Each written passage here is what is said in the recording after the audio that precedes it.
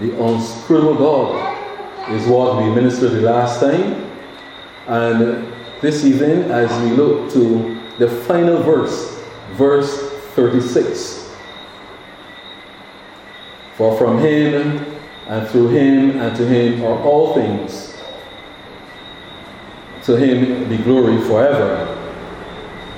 The first point that we look at from the scripture is we explain what really is the sovereignty of God. Because these three phrases, three prepositional phrases, really captures the sovereignty of God. It captures all of Scripture. Because it says, from him are all things. All things. Through him are all things. And to him are all things. We left out anything? Anything is left out? I don't think so.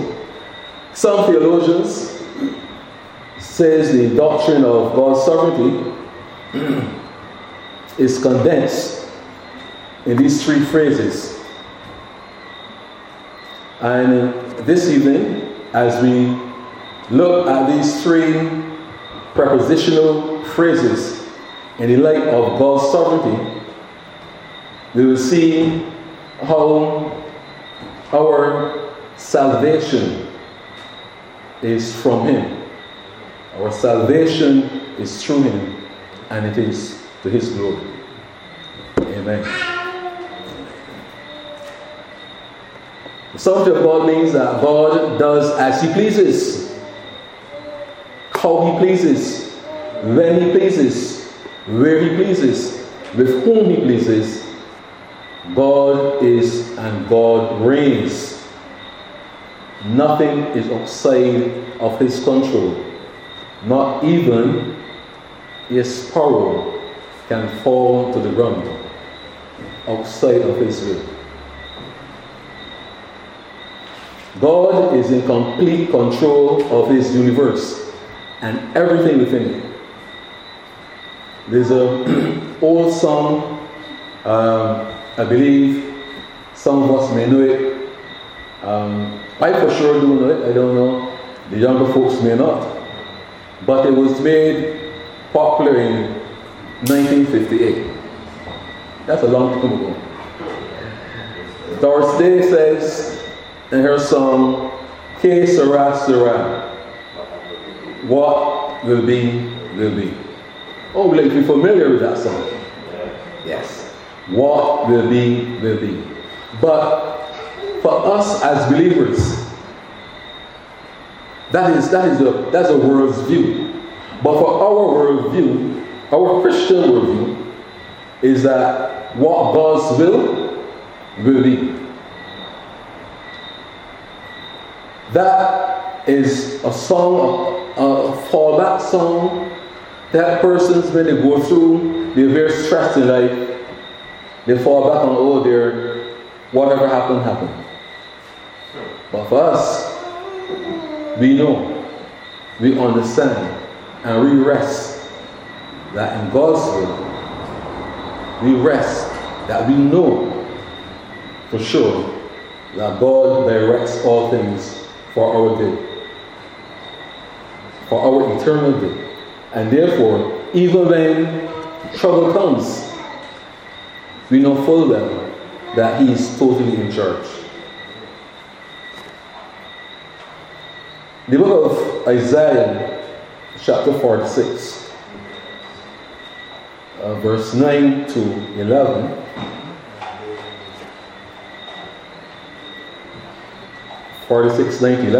Remember the former things of old, for I am God, and there is no other. I am God, and there is none like me. And I like this verse 10. Declaring the end from the beginning, from ancient times, things not yet done, saying, my counsel shall stand.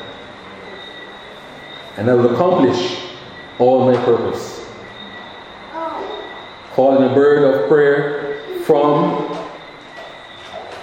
east, the man of my counsel from a far country. I have spoken, and I will bring to pass. I have purpose, and I will do it. Verse 10, God knows the beginning and the end. In the providence of humanity, God directs all things. He knows the history before it happens. And for sure, His providence is at work in our lives. There's another song, maybe a spiritual song. He got the whole world in His hand. When I read the text, I remember that song. God has the whole world in His hands. Nothing exists outside of His hand. Our salvation is secured in His hand. We are secured and assured because He has the whole world in His hand.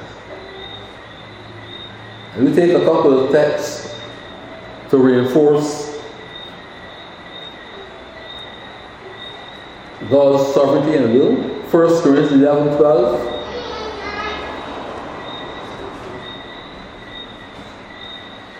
First Corinthians 11, verse 12. At the end of it, it says, and all things are from God.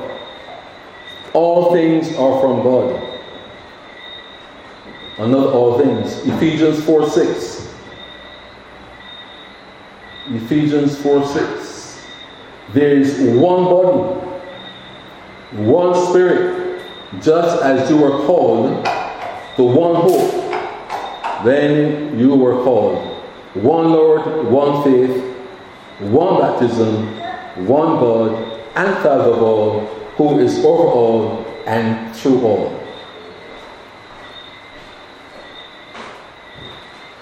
So we set the stage as we get closer to the text. But when we say that all things are from God, and all things are through Him, and all things are to Him, someone may raise a red flag. And the red flag is this: if you are saying that all things are from God, and all things are through God, then how will we explain sin? How will we explain evil and wickedness? Legitimate question. But God used sin, He used evil, He used wickedness, all for His divine purpose. And we'll look at a few quick texts. Acts 2:23. It is called the predetermined plan. King James Version reads, Him being delivered by the determinate counsel and foreknowledge of God. Yet you have taken and by wicked hands have crucified Him. So the first cause of all this was God, who determined what will happen here. By His counsel, by His foreknowledge. So really truly, Peter was saying here, look, it's the same person crucified. You think that you captured Him, but really truly, it was all foreordained by God. One that we all would remember in Genesis 50, verse 20, very popular one, well known. But as for you, this is Joseph, you thought evil against me, but God meant it for good. So here it is that God used wickedness, evil, for his own divine purpose. It went on to say, to bring to pass, as it is this day, to save much people alive. And then another one that I like, in Exodus 9:16, is also found in Romans 9:17. But I have raised you up for this very purpose. This is God to Pharaoh. I raise up Pharaoh, I raise you up for this very purpose, that I may show you my power, and that my name might be proclaimed in all the earth. Wow. So you see that God is so in control that there isn't anything that exists outside of his control. Even the virus that is around, we do not fear it, because we know that there is no loose events, there are no random events out there, because God has total authority. So there's nothing random, but all purpose for God's divine purpose. But Paul is making a profound point in the book of Romans. A very profound point. And I should say he was making one profound point. Essential theological point that we get into very shortly. Little suspense, would it hurt? Would it? I don't think so. I don't think so. In this verse 36, the first half of it says is the theological part, from him, through him, and to him. And the last part is the doxology, to him be the glory forever. No doxology, like I said earlier, last time, a short hymn of praise, and we couldn't get the doxology before we had the theology, because the theology drives us to doxology, the study of God's word. Well, it should lead us to worship, should lead us to praise. So here, as Paul condensed all that he has written, I believe he dropped his knees in worship. All things are from his sovereign will. All things are through his sovereign activity, his providence, working all things out, holding things together, orchestrating things. And all things are to his sovereign glory. So like I said, there are no random events.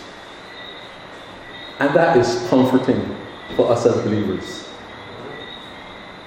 No loose objects in the universe. Isn't that assuring and comforting? That everything is under God's sovereign activity, his control.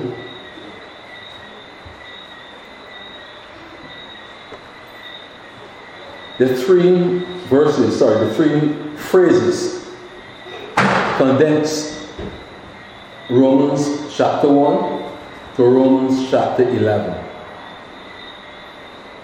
and has at its main focus the big theological point that Paul was making from number 1 to chapter 11.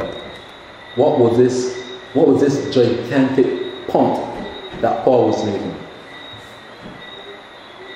Paul, if you turn to a little more suspense, to Romans chapter 1 verse 1.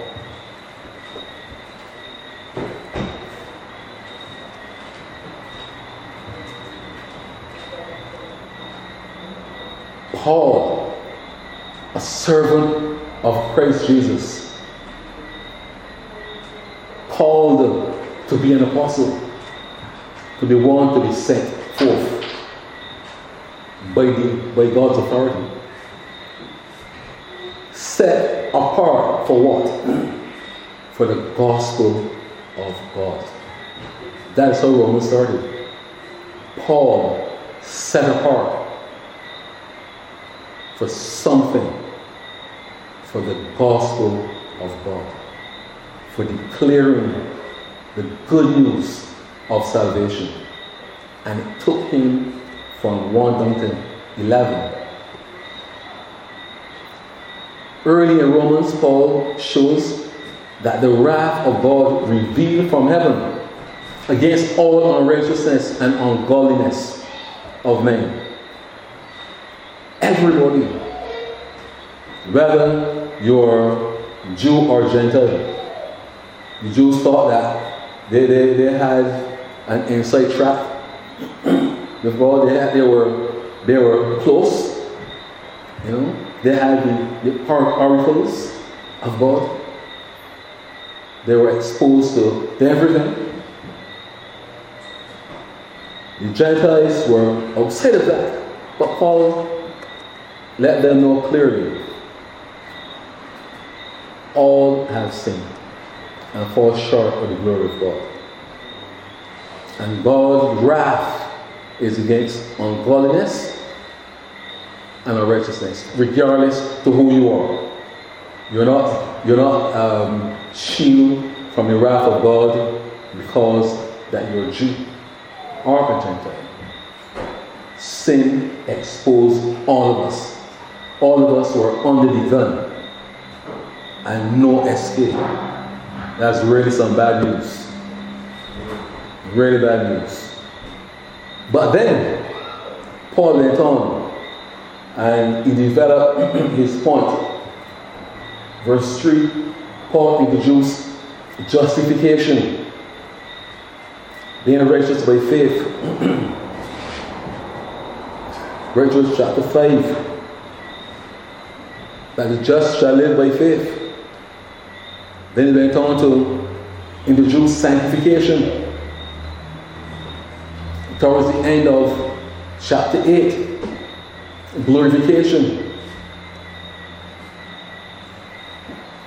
And then election and predestination as you wind up towards 9 to 11.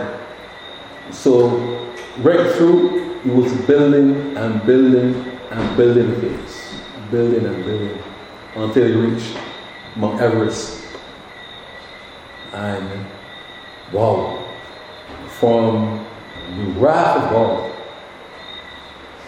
that and shows how one is justified, how you're predestinated by God's love and His love alone,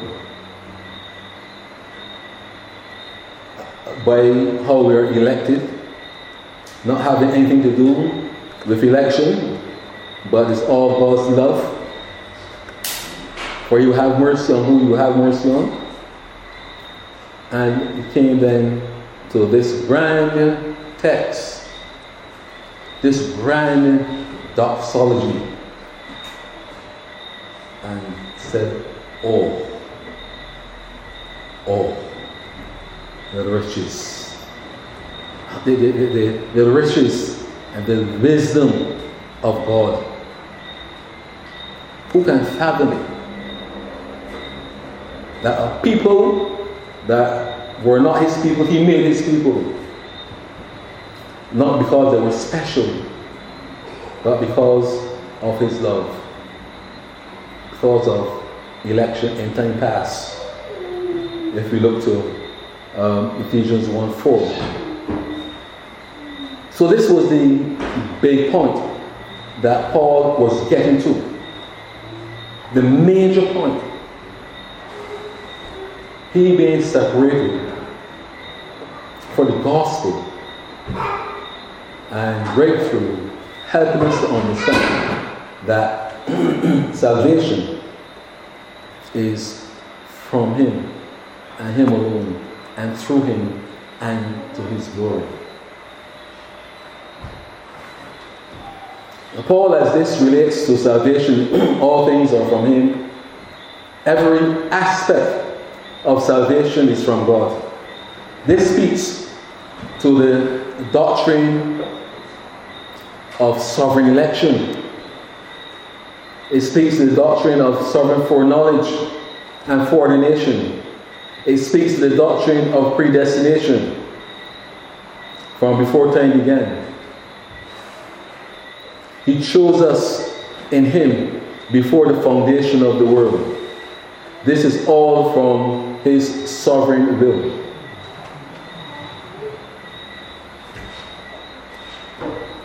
But more than that, the gospel shows us that we're chosen and we're saved by God and God alone. In Romans 1 again, you see how it ends with the gospel of God and how Paul developed his point right through to 11. And here it is, as he reflects on all that he would have written, or all that he was inspired to write. Because really it's mind-boggling to think that an ordinary man could pen that. But when you reflect on what he was inspired to write, it drove him to that doxology. It drove him to worship. But we see how salvation is from God.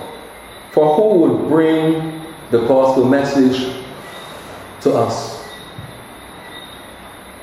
None of these verses were random events.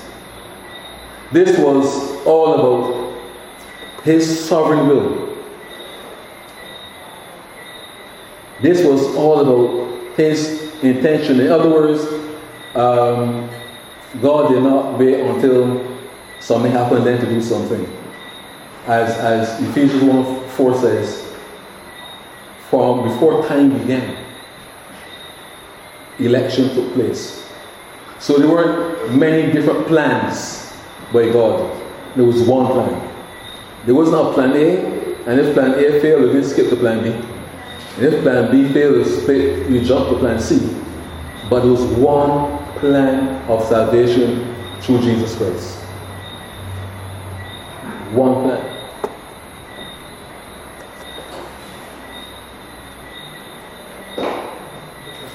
You were the one who chose us.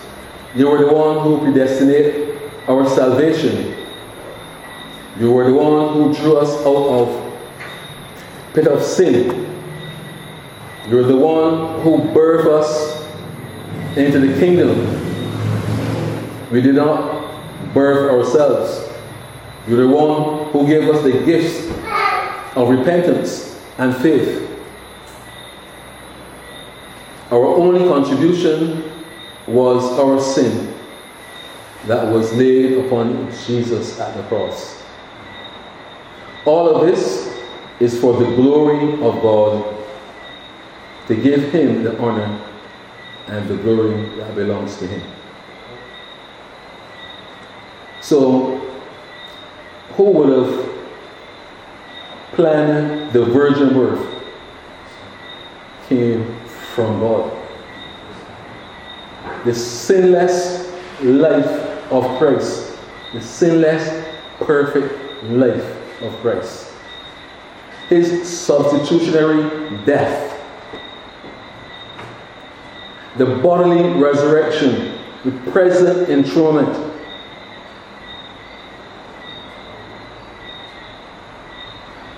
Salvation by grace alone, through faith alone, in Christ alone. All of this will have been designed from God through Jesus Christ to his honor and for his glory. And therefore, we can see when Paul was saying that from him are all things, including our salvation. Through him, our salvation, through Jesus Christ, and is for the praise of his glory.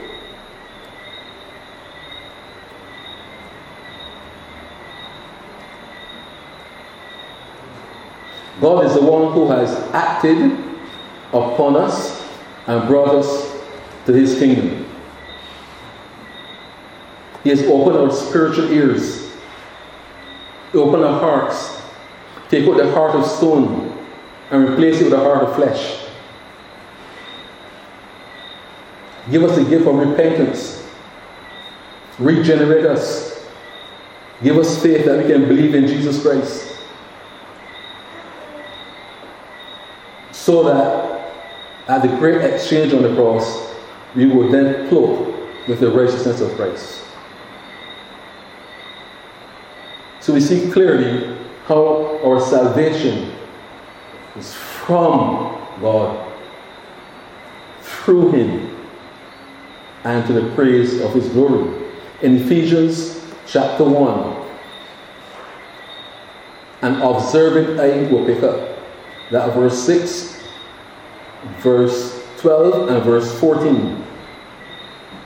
Verse 6, verse 12, and verse 14.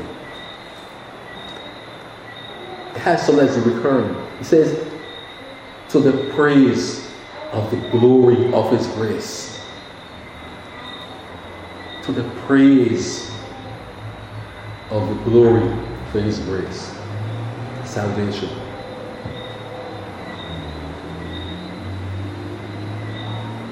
The early part in Ephesians, it shows how God has chosen us. And then towards the end, you see verse 12 to 14, we're sealed with the Spirit of God. All for the praise of the glory of his praise. As we acknowledge our salvation is from God, through God, and for his glory, what is our response? The knowledge is good. As we pray, we ask God to move it from here to our hearts to life. What is our response? To live a life in response to his grace.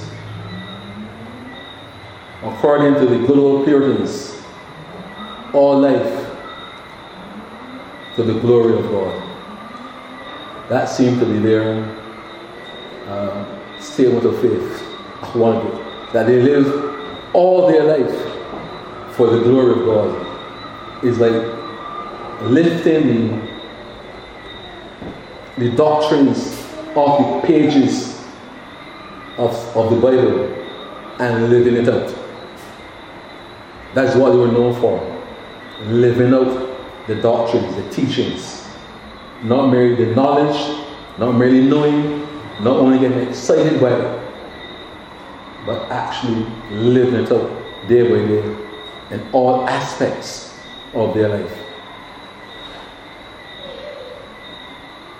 Also in his presence, as we respond to the knowledge of salvation by him and through him and to his glory, to acknowledge his presence, to walk in his presence, to live in the fear of God, not meaning being frightened, but live in reverence to God. To live what they too, the Puritans will call the coram Deo life, living in His presence. So recognizing that God eyes are upon us.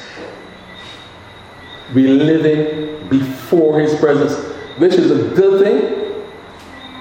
And if you're not living right, it could be a scary thing. But knowing that God is actually present. So therefore, my life should reflect His presence. My life should reflect then what He has done for me personally in salvation. What He has done through Christ. And therefore, if the text is to mean anything to us, then we could only want to live it out. To live in response to His grace. To live all life for the glory of God.